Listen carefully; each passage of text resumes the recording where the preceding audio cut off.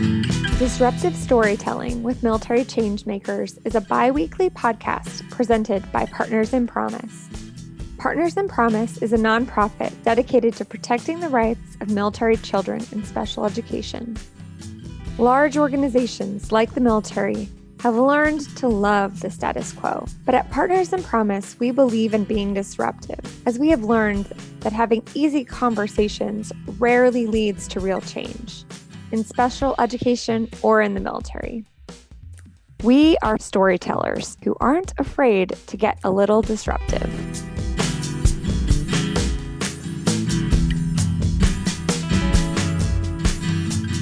Are you a military change maker who wants to hear more disruptive stories? Consider sponsoring an episode of Disruptive Storytelling, and together we can work to combat stigma within the military. For more information, email info@partnersinpromise.org and be sure to subscribe to the podcast. Hi, everybody. Welcome back to the podcast. I'm your host, Jennifer Barnhill, and today I am joined by Dr. Jessica Strong, and I am thrilled to have her coming from Blue Star Families. Jessica, welcome. Thank you. Yeah. I'm so grateful to be here. Thank you for inviting me, Jennifer. It's always a pleasure to talk with you. I know we can nerd out a little bit about what the data says in our different surveys and research efforts that we're working on. But I'm coming from Blue Star Families. I'm the Senior Director of Applied Research there, and I oversee the Military Family Lifestyle Survey, among other things, which is coming out March 16th and 17th. And so I think we're going to, by the time the podcast comes out, it will be live so families can access the full report. And we're just going to touch upon some they're deep dives into data, but into three different areas today. We're going to talk a little bit about your key findings on military education and children's mental health and spouse health and well-being. And so I'm really excited because I think our audience this will resonate really well with our families, so that either they're hearing a little bit of their own experience through this data. And so let's just jump right in. So as we talked about earlier, you had some new information, new things you were looking at, but some old things, the high level issues that our families are facing. One of those being military students and their struggles. Can you tell us a little bit about some of those findings? Yeah, and I do hope that this resonates with the people that are listening in your audience, because we know that in Blue Star Families, our research team is made up of researchers, professional researchers who are also military connected. So this really resonated for many of us too, who have children who are in school or children who have a special need of some kind, or some of us are also active duty spouses. So we certainly resonated with the well-being of health and well-being of active duty spouses. So I'm excited to share some of the things that we were looking at this year. Obviously, COVID has impacted education, tremendously. It's been a huge shift over the past few years. Maybe not as intense as the original shift in 2020. That was a huge change for people, but in 2021, we're still seeing some of the similar things, and we're exploring things like kids' well-being and their thriving in school, based on the education modality, whether it's they're receiving education via in-person instruction or via virtual instruction or online instruction or some sort of hybrid, or looking at the families who are homeschooling. And while the big picture is that most kids are thriving, most kids are doing well in school. Now, there are some different characteristics that shift that for people. It looks like kids who are, for example, kids who are in virtual education aren't thriving at quite the same levels as kids who are in in-person education. And there are obviously many things that can contribute to that, but that's one pattern that we did see. While kids who are in hybrid education, sort of a mix between online, virtual, and in-person, they're doing okay. Not as good as those who are in person, though. So when we looked at whether they're thriving in school, the ones who appear to be doing the best are the ones who are in-person instruction. And we know that kind of makes sense, because we know that kids gain so much from their peers and having interaction with their peers, and that's been a struggle for families, especially military families, over the past couple of years who may have moved and haven't had that ability to develop those in-person networks and in-person relationships that they had, that they could if they were in one place. So that's one of the things that I wanted to cover. Yeah, well, I think that people can completely understand what I don't know about you, but when my kids were home with me during the peak of COVID, it was a little bit stressful for everyone. And I know that we tried our best to be, parents, teachers, chefs, medical professionals, all the things that we were during COVID in the heat. So I'm happy to hear that people are starting to do better now that they're going back to in person, it sounds like. Was there anything else that, I know we in our survey with special education, we deep dove. I don't know. I'm an English major. I should know this, into, special education and the struggles that they're facing. But I know you also pulled some stats today about the experiences of those in special education in your survey. Can you tell us a little bit about what you found there? Yeah, well, let me start by setting the stage a little bit and highlighting how common it is to have a child who has some kind of special need. The majority of military families with children have a child who's in a grade school age or an adolescent age. So many of us who have children who are in school, and many of us also have children who have at least one child who has some kind of impairment, disorder, disability, some kind of condition that requires some special attention. So 51% of us, more than half of active duty spouses who have children who live at home, have at least one child who has some condition, whether that is ADHD or an anxiety disorder or like a long-term physical or mental health condition or learning disabilities. So many of us are experiencing this.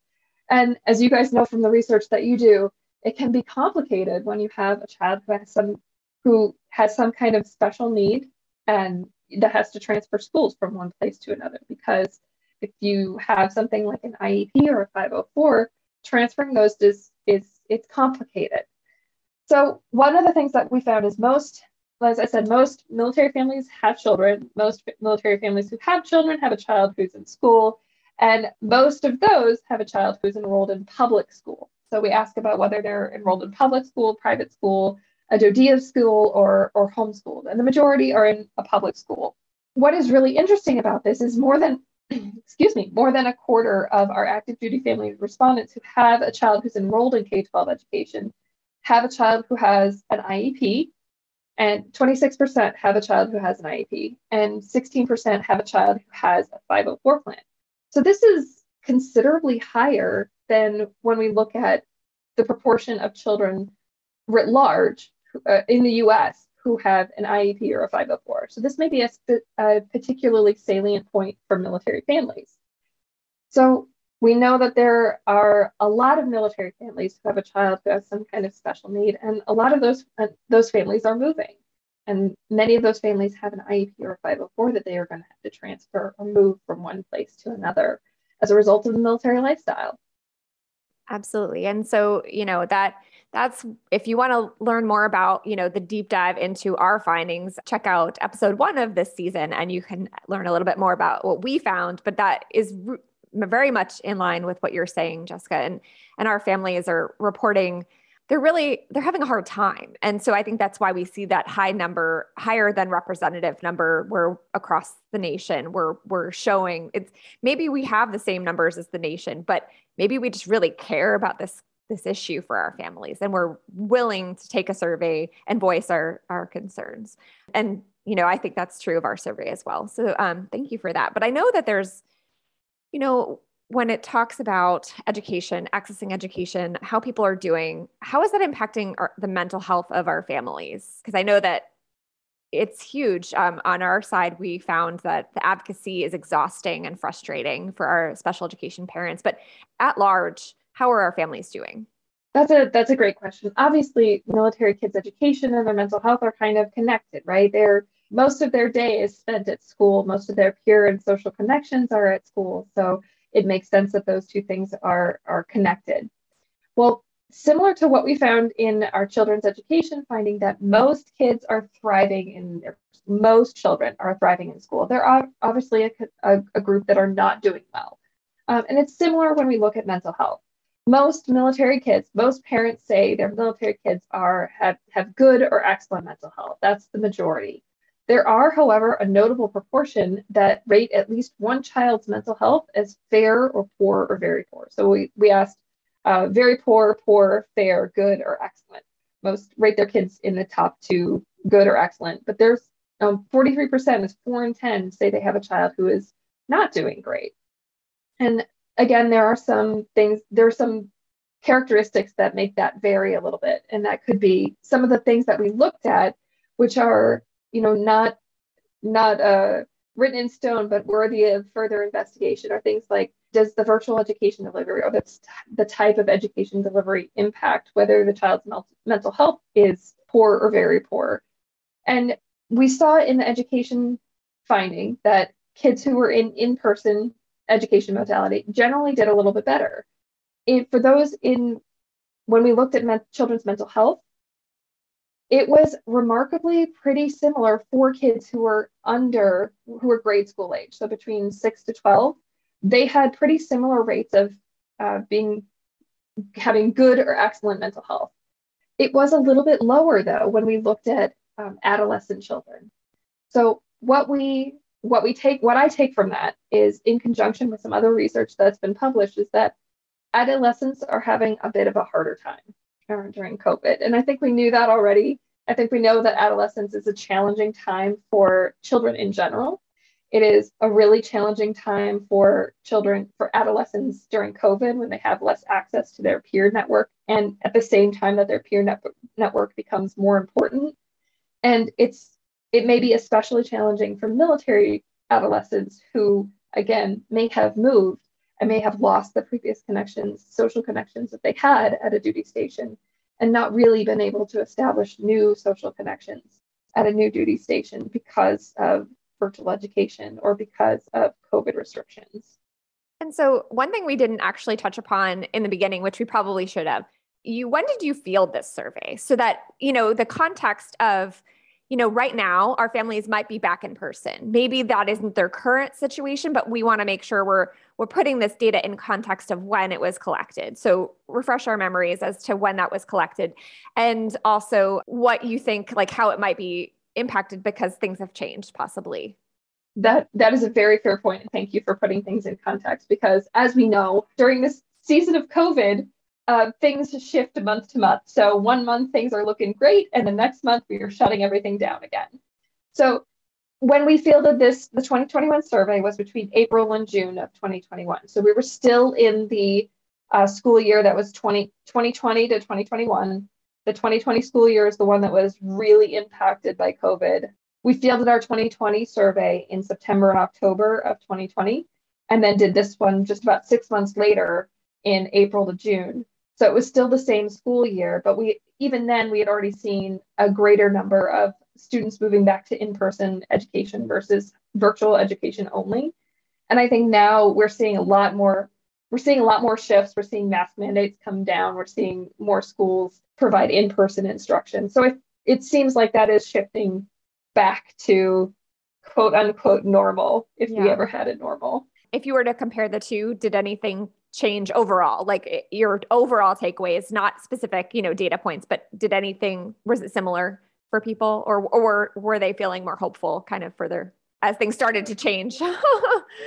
Yeah, it's challenging to compare the two because we know that the sample is a little bit different for each one, but just in broad strokes, it looks like one of the things that I noted is, again, we saw a lot more families report that their children were moving back to in-person instruction rather than virtual instruction. And in the beginning of September and October of 2020, things were looking really challenging. We weren't sure whether people were going to those who were in person were thinking things may not stay in person. We may have to shift to virtual and may have to go back and forth. And I think that's been maybe the most challenging piece for military families is we're used to transition. We're used to going from one plan A to plan B to plan C because things have shifted, right? Yeah. So maybe in some ways we're a little bit more prepared for this, but there's only so much transition that you can accommodate.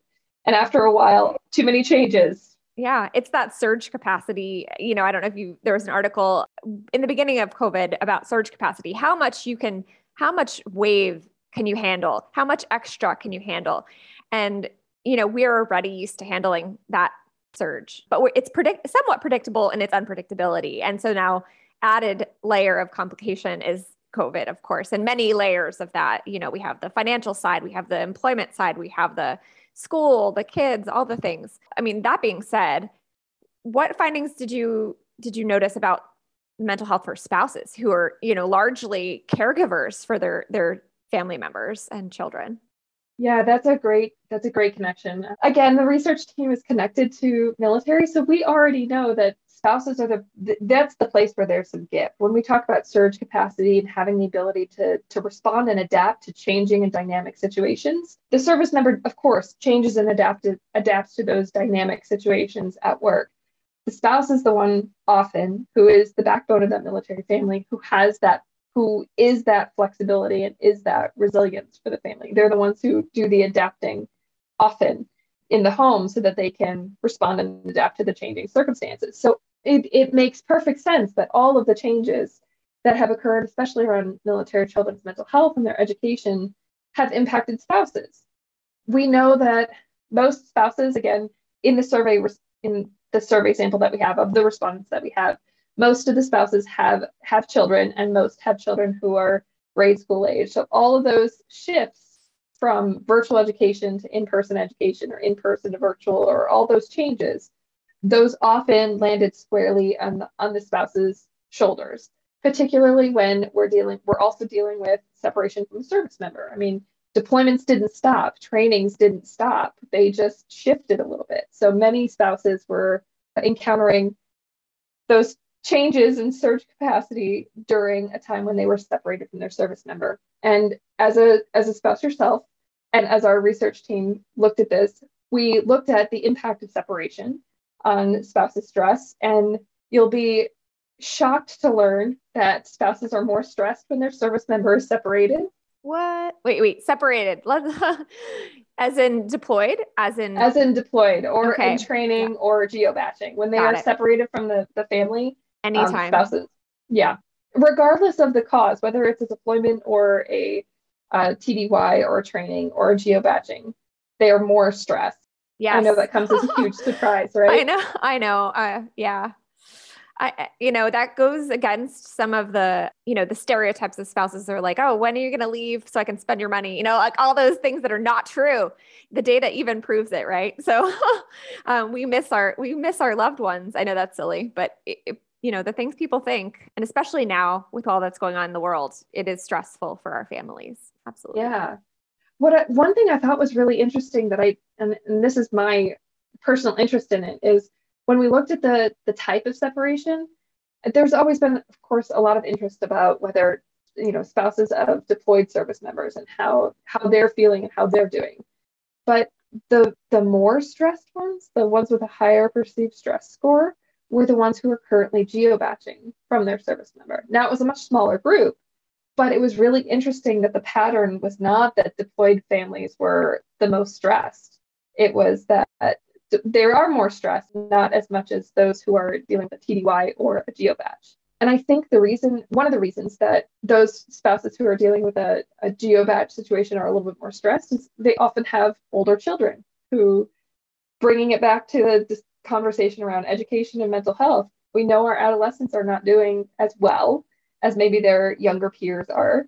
And when your adolescent is not doing well, maybe spouses might be a little bit more stressed, or vice versa. We don't know which way that direction goes, but it makes sense. If one member of the family is a little bit more stressed or struggling, the other members of the family are likely to be too.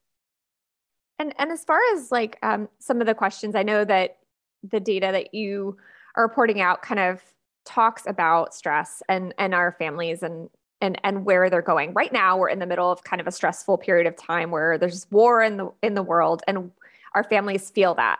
Is there anything that in either this year's survey or in past surveys that kind of speaks to either a solution for that or a way forward, or something that might be, hopeful in this? Because I think that there's a lot right now. It feels heavy even talking about it right now. But is there anything that points to those like up and down of ops tempo, or how do families feel? How do they respond in survey data to these types of situations in your experience? And of course, it doesn't have to be from this particular survey. Yeah. Well, we've also done some research into resilience, and I have learned over the past few years that resilience is the word resilience is often, and resilient is often controversial among military families, because many of us hate it so much. I know, so I much. thought I hate so. it. I think I remember having that conversation with you. I know, but it's a skill. It's a skill, but it shouldn't be a label. And that'll be my end of my my rant there. But yeah, no, it's important. No, I hear you there. It shouldn't be a label. It shouldn't be a reason that that you dismiss concerns. Like, it's not a reason to ignore problems that pop up, but it is something, we do want to recognize the strengths that we carry with us. And one of those strengths as military families is often building resilience, because the way to build resilience is to be exposed to stressors and recover from them. And military families are frequently exposed to stressors and can often work together to recover from them. So some of the things that we know that support military family resilience and military families' ability to increase their surge capacity and respond to these changing dynamic situations is social support and belonging. And belonging to a community, whether it's the military community, whether it's your civilian community, whether it's a unit community, having a sense of belonging and being a valued member of a community is one of the ways that we can increase that surge capacity, increase that resilience and ability to respond in a positive way. And I know that you kind of hinted at this before, and we didn't necessarily go over that we were going to talk about this, but did you have any, how do people connect did you find any new updates to that, how people are connecting in this COVID world? I'd like to say post-COVID world, but we're not even there yet, right? So in this COVID world.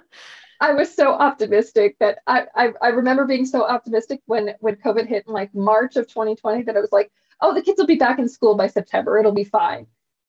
Clearly, I was a little too optimistic there. But we know some of the ways. I mean, spouses connect in so many ways. They build their own communities in many ways. So some will connect through a unit family readiness group. For some, that is how they build their connections to others and how they plug into a new community when they move.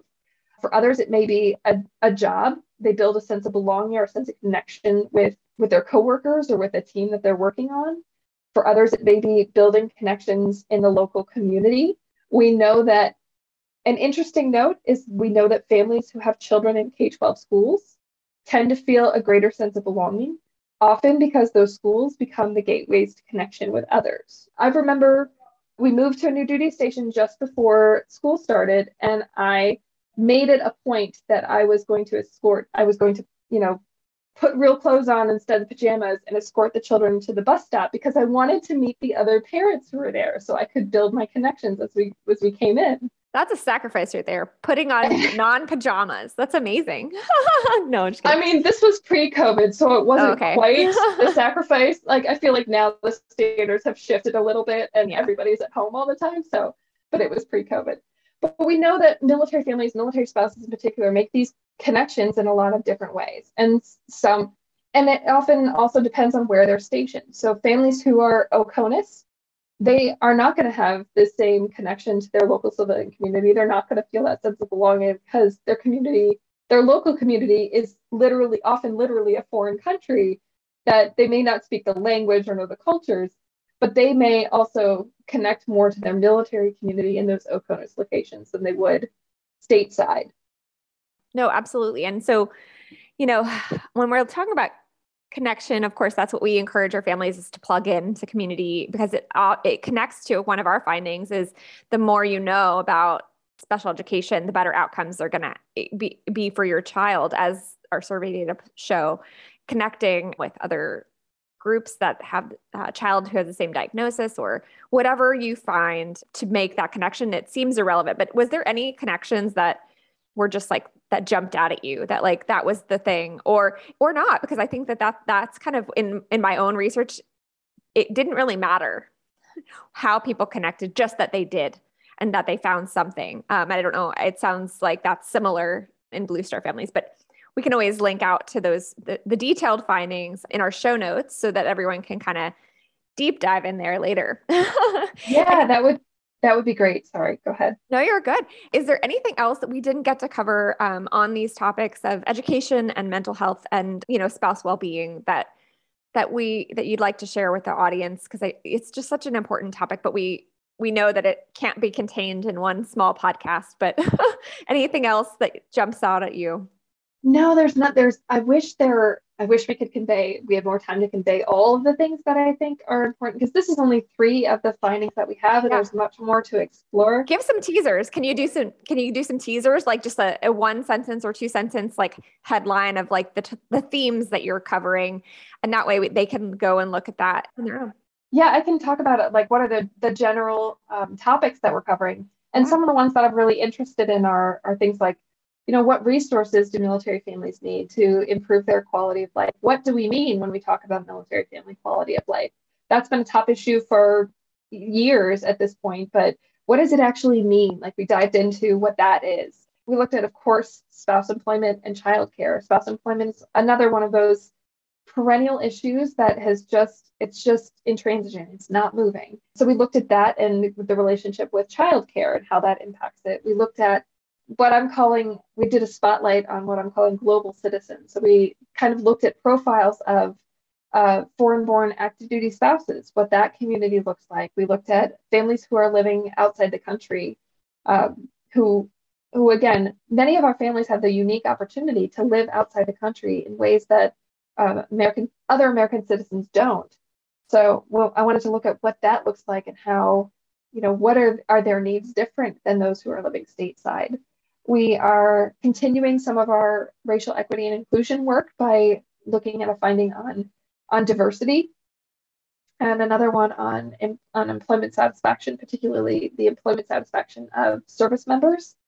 And one that I think I might be most excited about, because it's a very new topic for us. We've not explored this one before, is the topic of family building and challenges that military families experience in trying to build their families in non-traditional ways, whether that is medical treatments or adoption or fostering. And what are the challenges they experience? What are the costs that they encounter as they're doing that? And what are the resources that are available to them or not available to them? So I'm excited about some of those findings that are coming out, and hopefully we'll get to talk a little bit more about that. Well, great. Thank you so much for coming and sharing. I can't wait to deep dive myself into some of those topics. I'm like, oh yeah, I've lived with CONUS. I know what it's like in a lot of our families, what it's like to struggle with family building. And so those are, data is important because it really does reaffirm our experience, especially when we're moving all over the country and maybe our neighbor doesn't know what we're going through, but this shows that there are other people out there who are going through what you're going through. So thanks again, Jessica, for coming and for all the work that you do at Blue Star Families. Be sure, everyone, to subscribe to the podcast. We have a lot of exciting episodes about data and storytelling in the season and in the months to come. So thanks, everyone. Be sure to subscribe.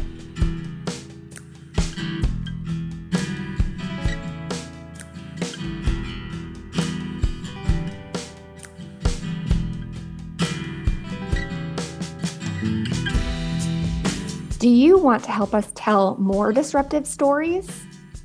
Consider sponsoring an episode of the podcast. To learn more or ask questions, email info@partnersinpromise.org or connect with us on social media.